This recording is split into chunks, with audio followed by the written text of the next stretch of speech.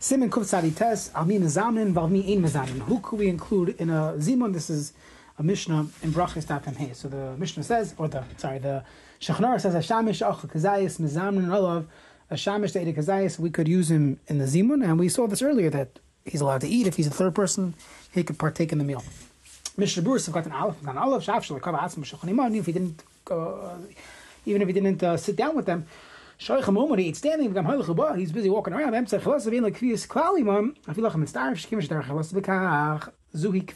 that's the way a shamash eats, that's considered kviyas for him. Who was walking around, we saw this in the Siman Kuf Tzadi Gimel, so based on the Mishnah that he would not be mitzaref, he would have to sit down and join in the Zimun. Sif Beis and Shulchan Aruch Kuti Bisman Hazeh Harei Avodas Elilim Ve'emazam. No, if he's like Avodah Zarah, doesn't believe in Yiddishkeit, and therefore he is not part of Mezuman of Gadol Hashem Iti Unerem Mashmayachtav. There is no Meshpura on Sif Beis. So let's move on to Sif Gimel. Am Haaretz Gomer. Someone who's Am Haaretz Gomer. Even the Gemara says we should not include Am Haaretz when it comes to the Zimun. Still Mazamna Alav Bisman Hazeh, and this is based on Tosfos that Bisman Hazeh we would include a Am Haaretz. What's the background to this? So the Mishnah Berurah fills us in Sif Katan Beis. Am Haaretz Gomer. The Gemara Mino and Dafidu Karavishana Lishmish Necham. A person learned by himself, but he was not mishamish. He didn't follow after Tamid Chachamim. The Hainu Havim Tamid Mishnayis Lahakshus L'Barik. Didn't ask them what's pshat in this. He just learned on his own. Emizan Malav. And the Gemara says you cannot use him in a zimun. L'Chein Kamar Dafilu Ma'aretz Kamar She'em B'Mikra Mishnah.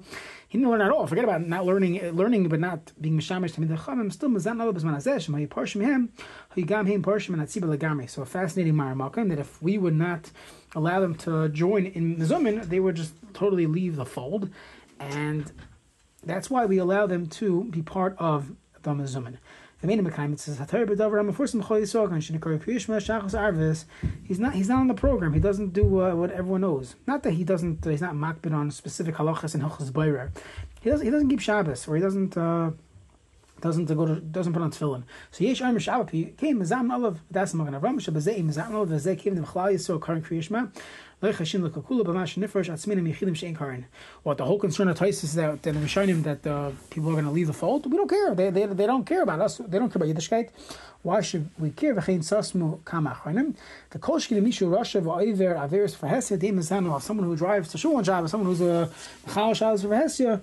We should not be looking to be makar of them, and if they're not interested, so they're not interested. Now, obviously, there's a whole discussion sugya of tinik shenishba that these people today in our world, even those that the Magen Avram describes, the Mishnah Berurah describes as those that are being parish themselves from the tzibur, not that they're just missing a few things. They're mamish, they're going against the tzibur. So today, many situations is not like that. In fact, most situations, a non-observant Jew was not exposed to a robust, beautiful Yiddishkeit the way it's supposed to be. So it could be that this halacha would not apply, and I believe most poskim would say that yes, we would include someone like that in a mezumin.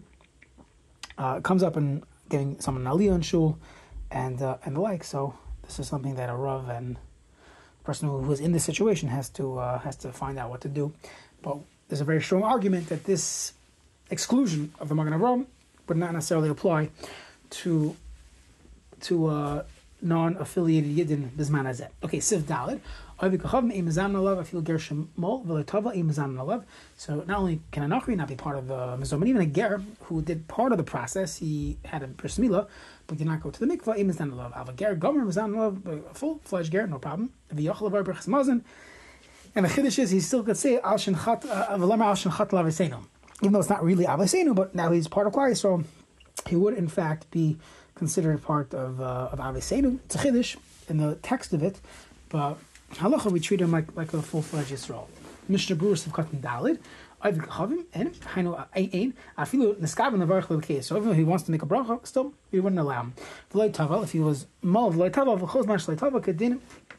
If he did not yet go to the mikvah in front of the bezin of shloishim, whoever you're there, Siman Reish Samachas Sif Beis, Mikri Loi Tava, that's not called Tvila, and he is not yet a full-fledged Yid. Emazan Alav, the Ger Ad Sheyimo V'Yitzbo. That's when he becomes a full-fledged Ger.